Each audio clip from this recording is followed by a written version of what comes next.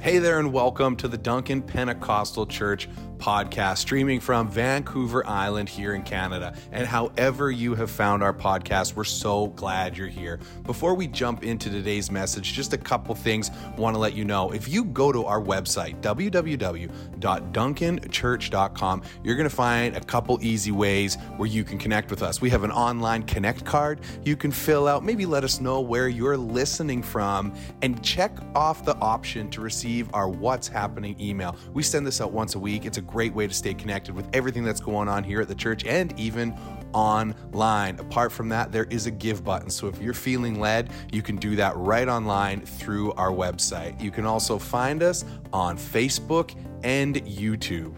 We are so glad you're tuning in, and we are believing that God's going to do something special in you through today's message. Enjoy.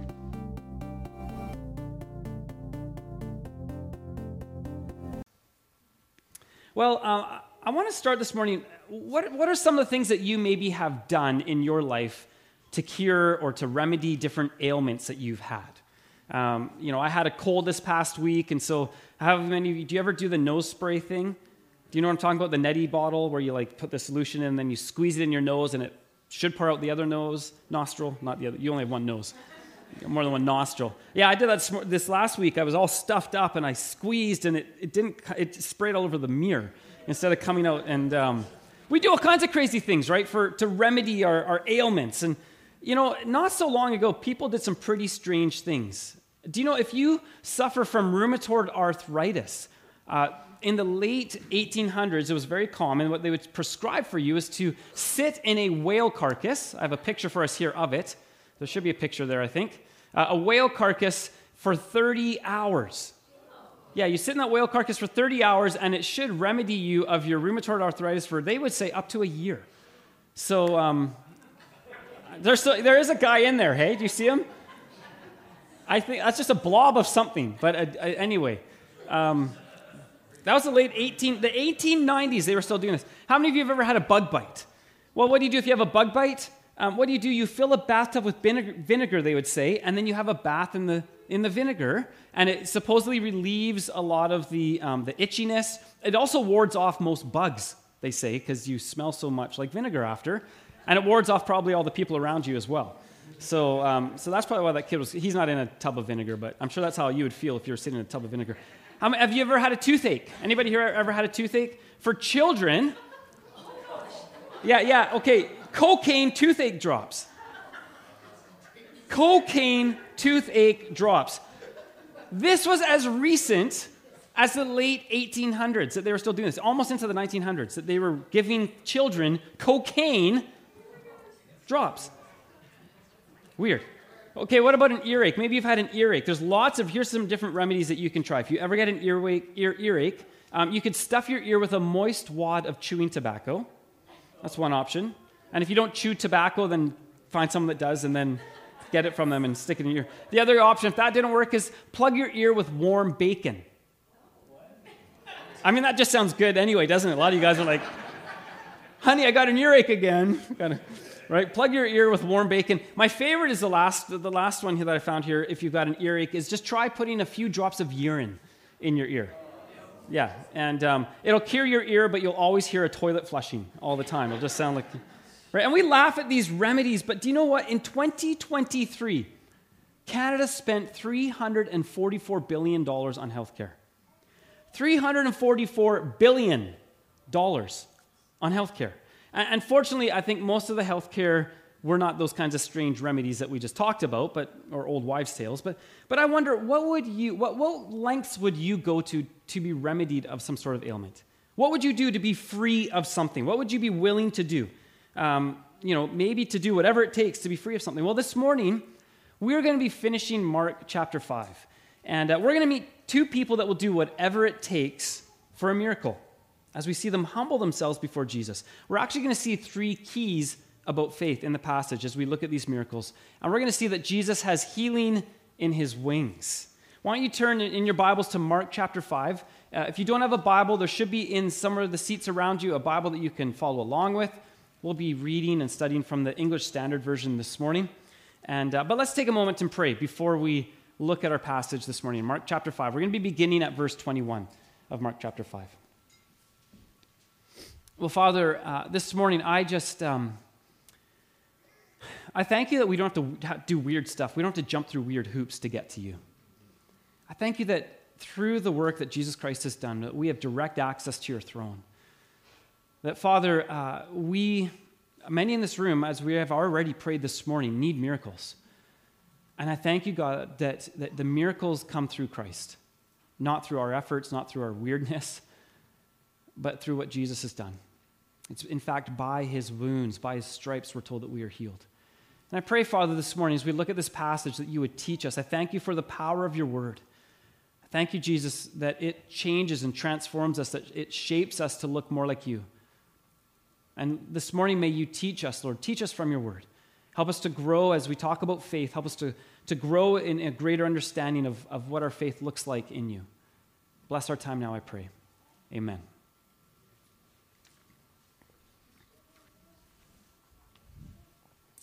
All right, the first thing that we're going to see this morning is that faith works while all else fails. So beginning in chapter 5 of Mark, verse 21. And when Jesus had crossed again in the boat to the other side, a great crowd gathered about him, and he was beside the sea. Then came one of the rulers of the synagogue, Jairus by name, and seeing him, he fell at his feet and implored him earnestly, saying, "My little daughter is at the point of death. Come and lay your hands on her so that she may be made well and live." Well, Jairus, we're told, is a ruler of the synagogue. This would be a very well-respected, a very highly esteemed man among the Jews. Very orthodox in his faith and his beliefs. Very religious man. He would have been wealthy. He would have been powerful. He would have been a man of privilege even in his community. And his life and his religion really, as the ruler of the synagogue, would have been devoted to living by the law of Moses, really as a means of developing his own righteousness and his own right standing before God.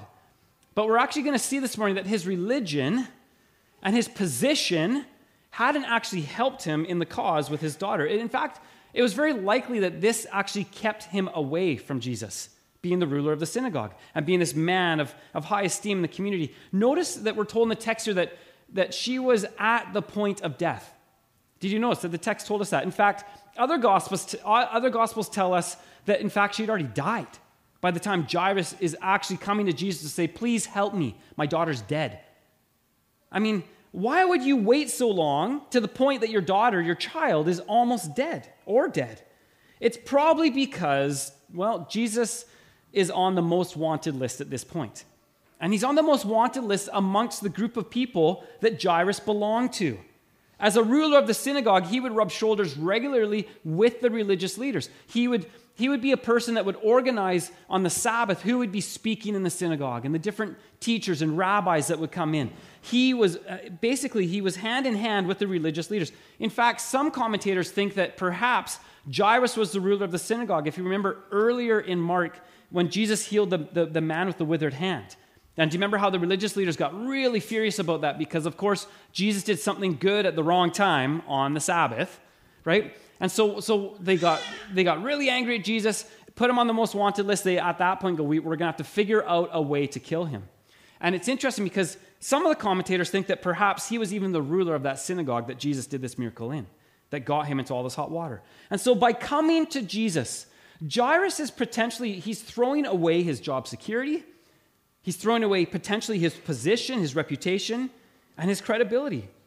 But you know this, there comes a point in life when your religion can't help you. Your group of friends can't help you. The people that are powerful in your life can't help you. Only Jesus can help, right? And you know this, that as a parent, if you are a parent here this morning, you will do anything for your child, won't you? You'll do anything for one of your children. And so what does Jairus do? He climbs essentially over his pride and he falls before Christ, humbles himself, and pleads Jesus for a miracle. I like what Damien Kyle says. He says, when your religion fails you, Jesus will never fail you. When your theology fails you, Jesus will never fail you. When your church fails you, Jesus will never fail you. The reality is that all of those things can fail us. They truly can. This man's religion, his theology, which was his way of relating to God, had failed him. It hadn't helped in his daughter's healing. But Jesus could help him. Jesus would not fail. You know, for us, religion obviously in the West looks a little different than perhaps it did in first century, Judaism. Right? We're not Jews. We don't practice Judaism. And so in the West, I think sometimes our religion, if you want to put it that way, if you're a Christian, it can turn into more of something that I call churchianity.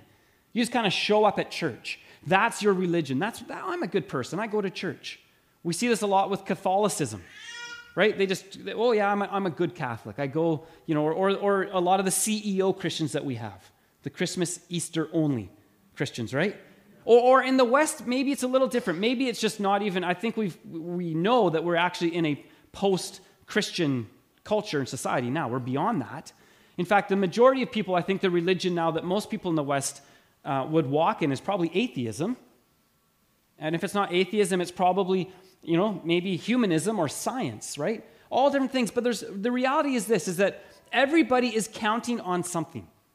Everybody's building their life on something. And it's often when they realize that their religion can't help them that they end up coming to Christ when all else fails. And I think the question we need to ask is this: why wait so long? Why did Jairus wait so long? Why do so many of us wait so long? Why do so many people we know wait so long and never come to Jesus? And I want to encourage you this morning, don't make prayer a last resort.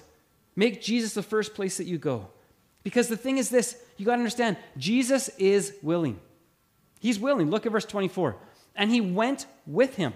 Jairus comes and he begs Jesus, potential enemy of Jesus. Jesus, can you help me? And what does Jesus do? Yeah, he goes with him. You just got to ask. Then we continue reading. It says this, and a great crowd followed him and thronged about him. And there was a woman who had had a discharge of blood for 12 years. Absolutely horrible suffering. Commentators point out it was likely a menstrual issue. So imagine, if you will, having your period, if you're a woman, obviously, every day, every week for 12 years straight. Horrible, horrible suffering that this woman would have suffered physically, but not just physical suffering, but social suffering, emotional suffering, even spiritual suffering. You see, in the law, in Leviticus chapter 15, it laid it out very clearly that this woman was unclean. She was unclean. Anything and anybody that she touched would then become unclean. She was unclean. She was essentially like a leper of their day. She was unable to worship at the temple or at the synagogue, which was the center for Jewish life. That's where all of life revolved around. She could not be a part of it. She would be completely ostracized from any of that stuff. It was like she had the cheese touch. If you've ever seen Diary of a Wimpy Kid, do you know what the cheese touch is? I think we've got a picture here for you of the cheese touch. The cheese touch, this was, in Diary of Wimpy, you remember this now if you've seen the movie. Great movie if you've never seen it. Diary of a Wimpy Kid, it's a good one. The cheese touch, and you get nuclear cooties. And it's like everybody just runs from you. That's essentially what this woman suffered from. The difference is that with the cheese touch, if you touch this disgusting cheese that was in the playground, you could pass on to somebody else the cheese touch and you'd be rid of it. The problem was that this woman, if she tried to pass it on, she would be unclean, and so would the other person she touched. So it's even beyond the cheese touch. It's worse than nuclear cooties. She was a total outcast. She was totally cut off from worship of God and her entire community. Essentially, she was bleeding to death.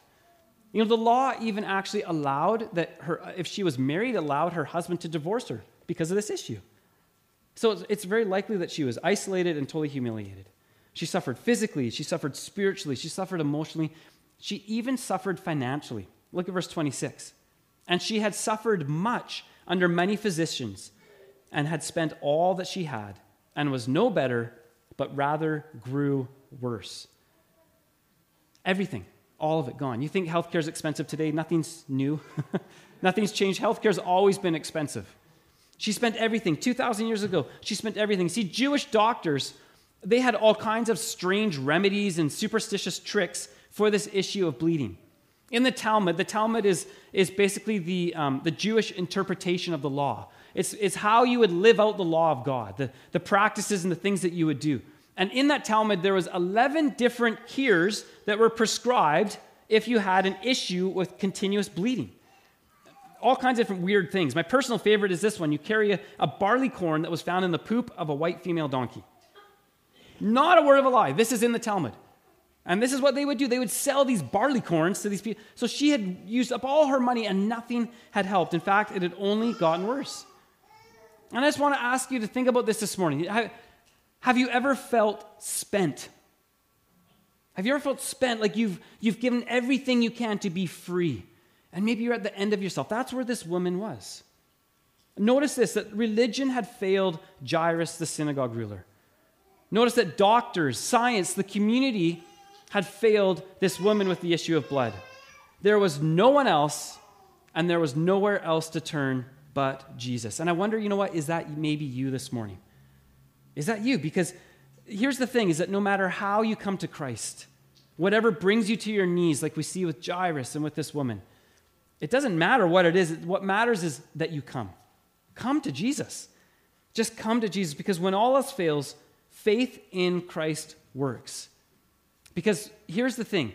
This is the second thing we're going to learn about faith. Faith is about the object it is in. Okay? It's not about the size of your faith. It's not about the quantity of how much faith you have or the quality even of your faith. Faith is all about the object that your faith is in. Look at verse 27. She had heard the reports about Jesus and came up behind him in the crowd and touched his garment. For she said, "If I touch even his garments, I will be made well." Now, this woman, she had heard obviously about Jesus. The word had been spreading. We know this because the crowds of hundreds have now turned to thousands that are gathering around him. She'd heard obviously about the miracles that he'd been doing, the healings. She'd heard about the demons that had been released from people, cast out of people. And for some reason, she has this thought, if I only touch his garment. If I only touch his garment. It's interesting. Luke's gospel tells us specifically, she says, if I only touch the hem or the fringe or the tassel, it can be translated, of his garment. Now, is this woman superstitious? Does she have misplaced faith, perhaps? Or does this woman maybe know something that we don't know? Why would you just need to touch the fringe or the hem of his garment? Anybody want to investigate this morning? Anybody want to come with me for a little investigation? Okay, we got one person, two. Okay, we got 3 of you, 4 of you. This is great. Okay, all 4 of us are going to check it out. We're going to start in Numbers chapter 15. Numbers chapter 15, verse 37 to 39. This is what we read. The Lord said to Moses, "Speak to the people of Israel and tell them to make tassels on the corners of their garments throughout their generations, and to put a cord of blue on the tassel of each corner." Some translations say on a tassel on the hem or the fringe, depending on the translation. Verse 39, "And it shall be a tassel for you to look at and remember all the commandments of the Lord, to do them, not to follow after your own heart and your own eyes, which you are inclined to whore after." So here's kind of the basic idea here. How many of you ever tend to forget that God's way is the best way?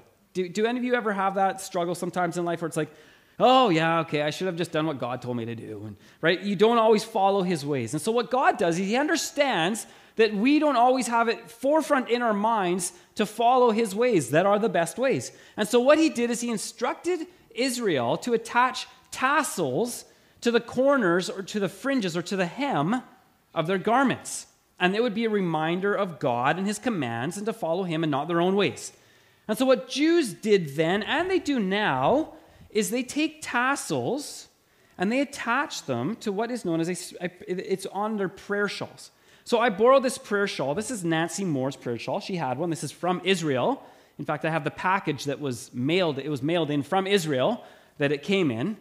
And so what they would do is they would attach, you see all these tassels, they would attach these tassels to the ends of this garment, to this prayer shawl. And it's very specific what these tassels represent. There's different ideas and words and names, but specifically was the number of tassels that they were to have on their shawl, their prayer shawl, their garment. They were to have 613 tassels. There's 613 tassels hanging. I was going to count them, and I was like, forget that. I'm just going to just go with it, that there's 613 on there. So in total, there's 613 tassels, if this is a proper prayer shawl, 613 tassels. Why would there be 613? Yes, to remind them of the commands of God. Because, of course, God gave how many commands? 613. He gave 10 commandments, right? We know that. There's the 10 commandments. Then God gave another 603 commandments to follow, for Israel to obey and to follow. And so they put 613 of these tassels on this to remind them of those commands. It's really interesting. Hebrew, you can actually take numbers and you can assign them to the letters of the Hebrew alphabet. The other interesting thing is that what this does is these tassels, it continually spells out Yahweh is one. Yahweh is one. If you numerically work out the Hebrew alphabet, it's really interesting, which of course is Deuteronomy 6:4, the Shema, a very, very famous passage for the Jews, very common passage. What's interesting, though, is that verse 38 also tells us this, that the tassels were to have a cord of blue on the corner ones. This one doesn't actually have a cord of blue, interesting enough, but it's supposed to be attached with a cord of blue onto the end of these 4 tassels on the outside corners. And the blue, of course, would remind them of heaven, right? Because you look up, you see a blue sky. It's the heavens is what you would think of. But more specifically, it was actually to remind them of the Messiah that would come from heaven. That was the point of attaching it with this blue thread.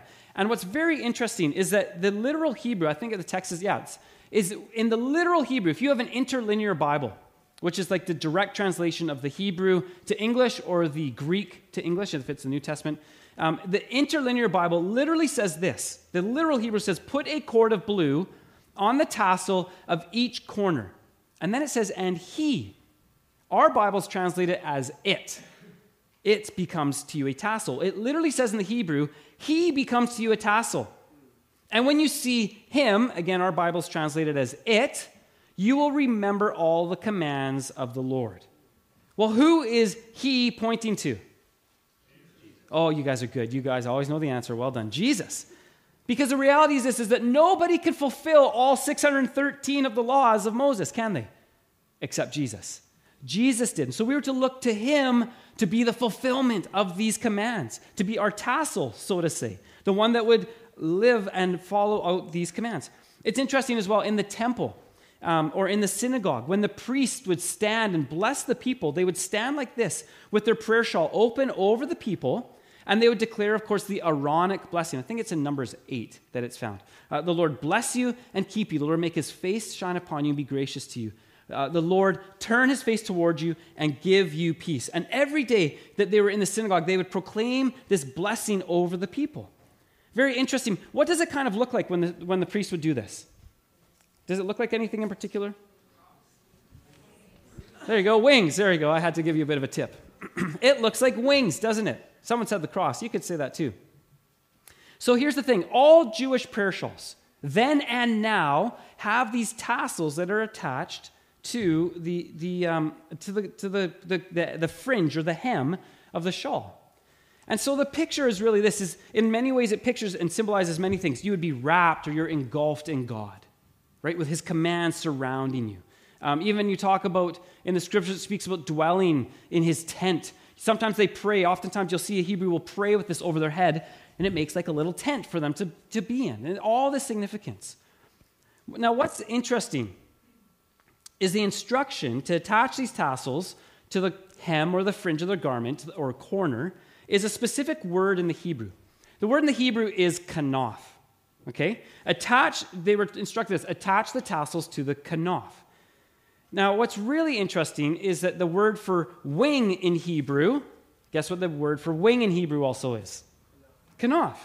It's the same word precisely. So you can actually go through the Old Testament, and where it's translated as wing, it could very well be translated as hem or edge of garment or fringe. And so what it literally means is this. It literally means the outermost edge.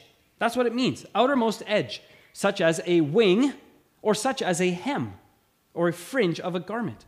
And so the Psalms give us all kinds of interesting pictures, like this priest blessing, Psalm 36:7, Psalm 57:1, Psalm 61:4, 63:7, 91:4. All these Psalms speak about being covered or taking refuge in the shadow of his kanaf, his wings. In the shadow of his wings or his hem, in a sense. He's hemmed us in.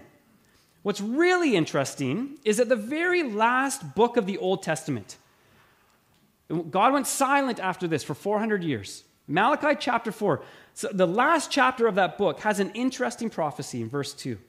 It says, "But for you who fear my name, The Son of Righteousness will rise with healing in his kanaf, his wings, or hem, the hem or fringe of his garment.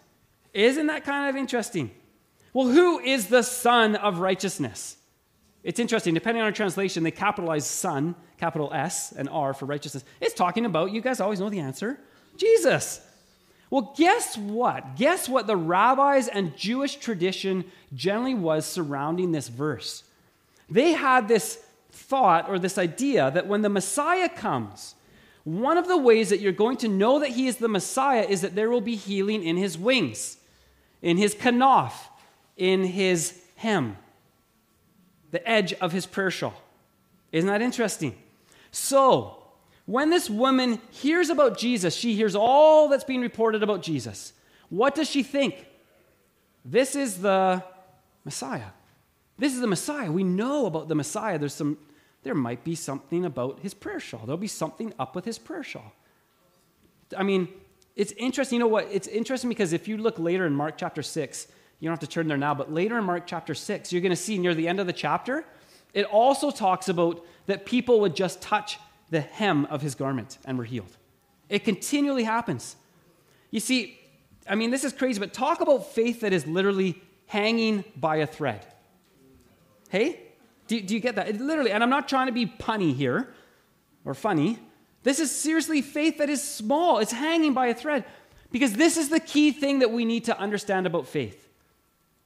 Faith is not, it's not the size of our faith. It's not about the quantity of our faith.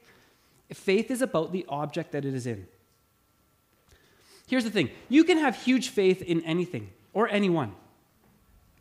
But if that thing or that person is weak, how strong is your faith? Well, your faith might be incredibly big and strong, but if they're weak, if they're nothing, your faith is useless, is it not?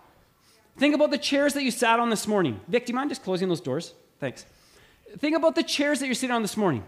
You could easily come in and have faith that that chair is going to hold you up, but you didn't know that I came and I cut the legs before you sat down. And you have great faith that this chair is going to hold you up, and then you sit on the chair and it all of a sudden falls over. You had great faith in the chair, did you not? Did you? Yeah, it's going to hold me up. But you sit in it and all of a sudden, whoa. Your faith was great, but the object was weak. Do you see this? This is the key about faith. Faith is only as strong as the object it is in. And this woman literally had faith the size of a thread, maybe a little bit bigger than a mustard seed. Maybe. But because it was in Christ, it could move mountains.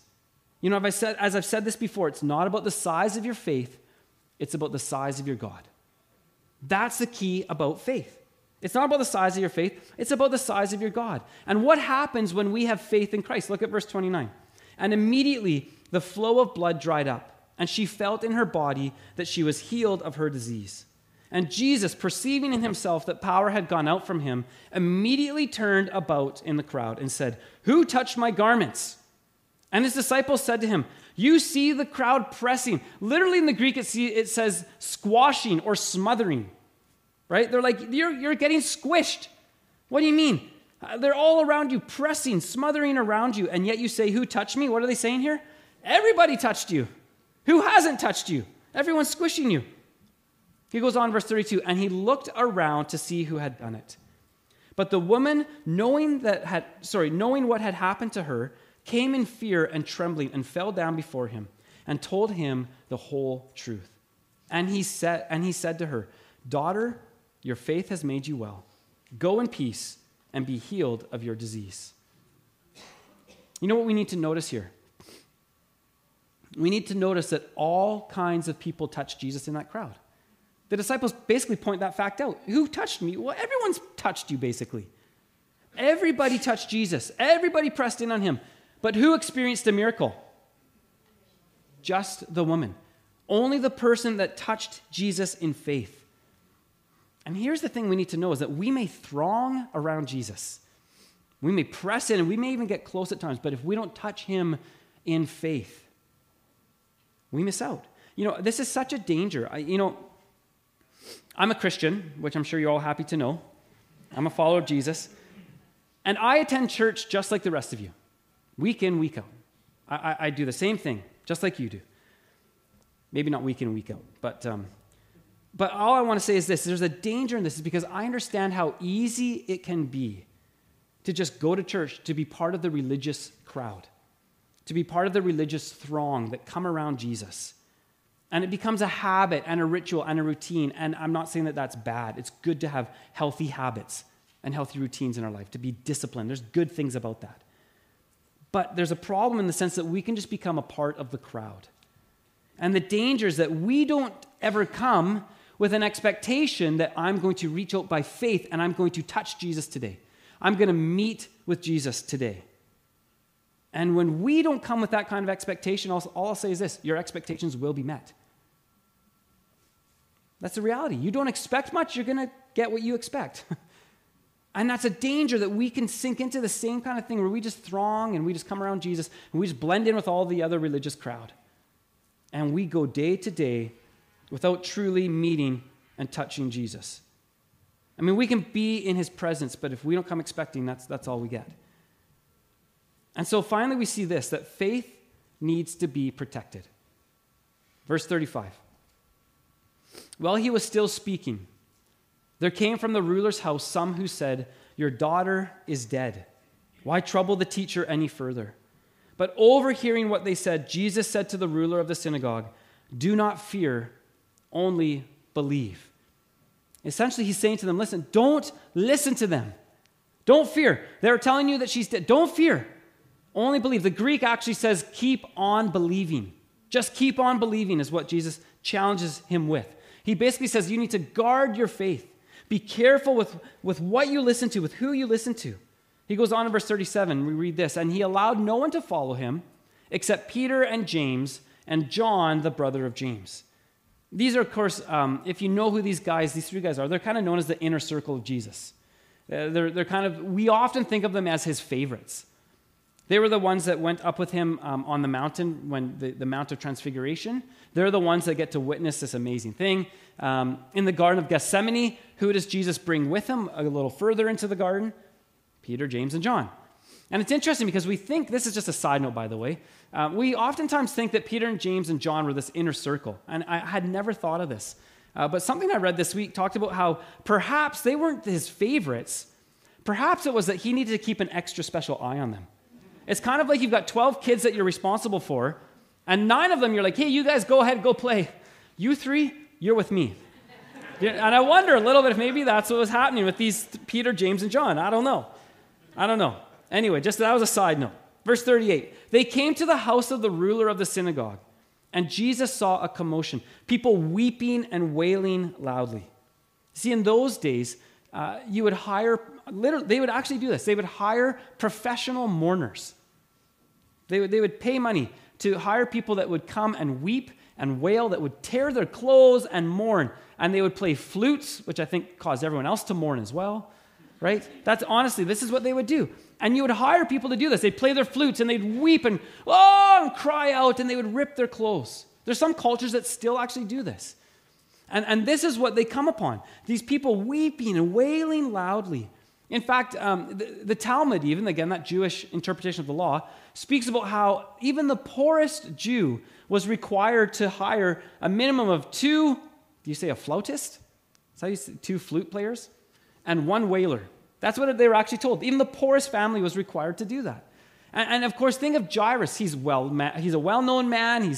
He's very well known as ruler of the synagogue. He's very well off financially. So this would be a very large crowd that is gathered. And verse 39, when he had entered, Jesus, of course, he said to them, "Why are you making a commotion and weeping? The child is not dead, but sleeping."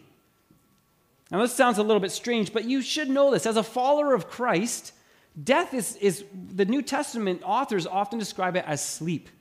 Because our body sleeps, essentially, until the resurrection. Until the resurrection, we are going to be resurrected with Christ. Our bodies will be resurrected up. The body sleeps, but the spirit, what does the spirit do? The spirit is gone to be with the Lord. That's what Paul wrote. To be absent from the body is to be present with the Lord. And so Jesus says that the child's just asleep. That's how they would refer to death, as sleep. But notice what happens next in verse 40. What do? And they laughed at him. They go from lamenting to laughing. Shows you how sincere these guys were and women that were hired, right? They go from lamenting to laughing. Well, why did they laugh? They laughed because they're professionals. This was their job. They knew when somebody was dead, right? They knew this girl was dead, and they begin to laugh. How could you say such a stupid thing? Sleeping. She's dead. And here's the reality. Whenever Jesus works a miracle, there will always be somebody that is mocking God, right? That is casting doubt. The problem is that many times, if I'm honest, the doubter is within, right? The mocker sometimes is within. Sometimes it's our own doubts that can challenge our faith. And so many times people will say to God things like, well, God, if you'll just do, and then you fill in the blank, then I'll believe. God, if you just do this, then I'll obey. Or God, if you only do this, then I'll give, or whatever, right? And we say, God, you need to prove it somehow, some way. But the reality is this: miracles don't create faith. They confirm faith. Okay, miracles don't create faith. They confirm faith that is already present. Think of all the people who witnessed amazing miracles in the Bible, yet still walked away from God. Think of Israel, the nation of Israel. They witnessed some pretty fantastic miracles as they were delivered out of Egypt, did they not? They're getting chased by the Egyptians. They get to the Red Sea. They're stuck. What does God do? Parts the Red Sea. They cross through on dry land. The Egyptians start chasing after them, and he closes in the water over the Egyptians, drowns them all. They get to the other side. They sing a wonderful song. Wow, God's amazing. And then it's like the next day, they're like, oh, this sucks. We want to go back to Egypt. What? What did they just witness? These amazing miracles, and they continue to refuse to follow God. Another interesting example is in the book of John. I think it's in John chapter 6, I'm pretty sure. Jesus feeds the 5,000 with 5 loaves and 2 fish. And of course, we know that it's 5,000 men. Likely women and children are not inside that 5,000 number. So, I mean, this is a huge, huge amount of people that Jesus feeds with 5 loaves and 2 fish. And then we're told in the Gospel of John that after he feeds them, he gets in the boat, and we're told that he crosses over the lake. And the people are like, where'd he go? And they're looking around, where'd Jesus go? And they actually chase him down. It says in the Gospel of John, they find Jesus, they go and they find him. They're like, hey, why'd you leave? We're having a great time. The food, it was great. Right? And they chase him down, and they actually ask him this question. Read it. I'm pretty sure it's John chapter 6. Read it later. They're like, what does God require of us? And Jesus basically tells them this: the requirement of God is this, that you would believe in me, that I have been sent from God. And do you know what they say? They say this. They say, well, can you give us a sign so that we know that we can believe in you? These are the same people that were just fed with 5 loaves and 2 fish. Give us a sign, please. Do you see this? Miracles don't create faith. They confirm faith. And so when God wants to do something, here's the thing: you need to protect your faith. Look at what Jesus does next as verse 40 continues. So they laugh, they go from lamenting to laughing. But he put them all outside and took the child's father and mother and those who were with him and went in where the child was. Taking her by the hand, he said to her, Talitha cumi, which means, little girl, I say to you, arise. And immediately the girl got up and began walking, for she was 12 years of age. And they were immediately overcome with amazement. And he strictly charged them that no one should know this, and told them to give her something to eat. So he gets rid of the doubters. The mockers move out, and what happens? Jesus moves in. This is why it is so important with who we surround ourselves with. Do we surround ourselves with people of faith? Or do we surround ourselves rather with people that are cynical and doubters? Because I learned this way back in grade 9. I'll never forget that speaker at the New Spade camp that said this: who you hang out with is who you'll become. Who you hang out with is who you'll become. Show me your friends and I'll show you your future. And it's the same. It's with everything. I don't care how old you are, if you're a teenager or if you're in your 90s. It's the same thing. Who you hang out with is who you'll become.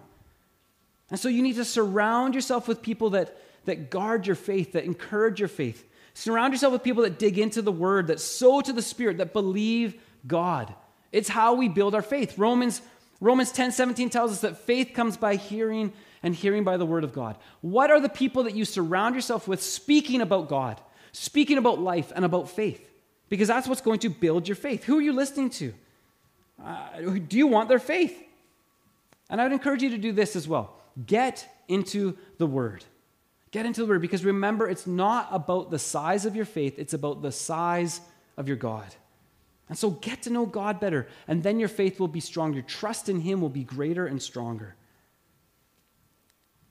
As we close this morning, what have you come here today for? Why are you here this morning? Is it just to meet with other people, or are you here to meet with Jesus? Do you have an expectation that you're going to meet with Jesus? What is it that you need to meet Jesus for today? Because here's the reality. When all else may fail you, Jesus never will. You know, what is it maybe in your life that's died, that only Jesus can bring back? I love how the great evangelist D.L. Moody, once he was asked to speak at a funeral. And he thought, I'm going to use one of the Lord's funeral messages. You know what? He couldn't find one. He couldn't find a funeral message of the Lord. Why? Because he discovered that Jesus broke up every funeral he attended. Because Jesus has come with healing in his wings. And I want to encourage you this morning, reach out by faith, touch the hem of his garment. Come to Jesus just as you are this morning. As Lynn and the team comes back up, I want us just to close in prayer, just allowing ourselves to meet with Jesus today. Come expectantly with what it is that you need from the Lord. Can we close our eyes as we just prepare our hearts?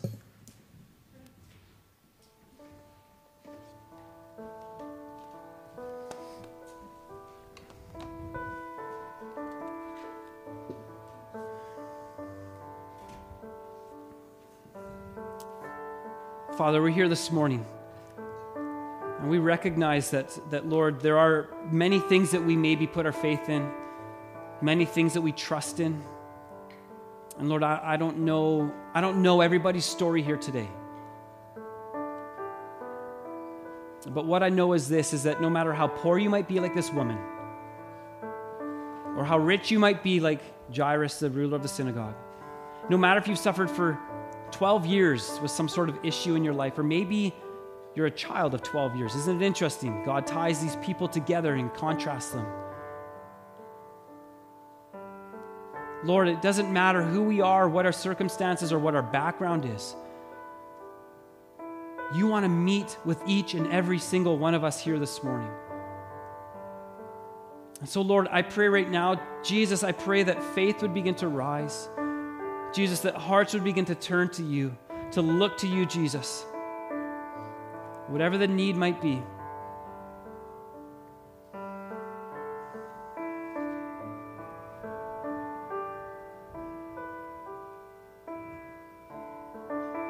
God, we admit this morning that we need you. We can't do this life without you, Lord. As much as we try to put our strength and our faith in other things, other people, we need you. Father, I pray that this morning it would not be a last-ditch thing, that it would not be a last resort, but that, God, we would come to you first and foremost, right off the top. And here's our opportunity. This morning's our opportunity to do business with you, to come to you. And so, Lord, for those in this room this morning that need healing, I pray that they would begin to reach out by faith, that they would touch you, that they would know that they've heard the stories of how Jesus healed so-and-so and did this and that and raised that person from the dead and set that person free from this or that. Lord, I pray that they would reach out in the same kind of faith, that we would not be a people that just gather together and throng around you, but that we would come expecting to meet with you, Jesus. And so, Lord, for those that need healing today, I pray healing in Jesus' name.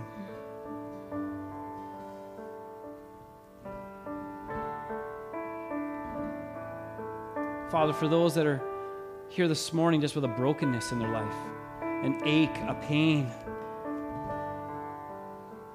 Lord, you can meet that need as well.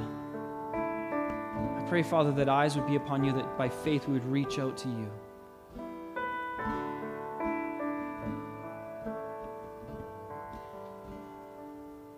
That we know that you are here. God, if there's pride in our lives, that we would get over the pride and that we would just come to you, Jesus. If there's doubt, Father, I pray that you would help with our unbelief and rather change our eyes to see who you are, to see what you've done and what you want to do in us.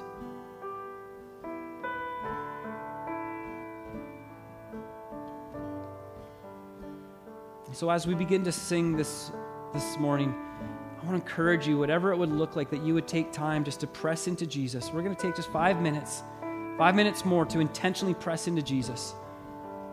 And maybe you want to physically picture whatever your need is this morning and just grabbing onto that prayer shawl that was around him, saying, Lord, I need you. I need you. I'm not going to let go. I need you. Like Jacob wrestled with you, he would not let go until you blessed him. Lord, I pray that we be a people that would not let go, that we would hold on by faith to all that you have for us. And so, Lord, we picture these things. We bring them before you now as we begin to sing. Meet the needs, I pray, of your people this morning, Jesus. Thanks for listening to the podcast from Duncan Pentecostal Church, located here in Duncan, British Columbia on beautiful Vancouver Island. At DPC, we believe in teaching the whole Bible to build whole believers who can impact the whole world. For more information about us, find us online at www.duncanchurch.com or find us on Facebook and YouTube by searching Duncan Pentecostal Church. Have a great day.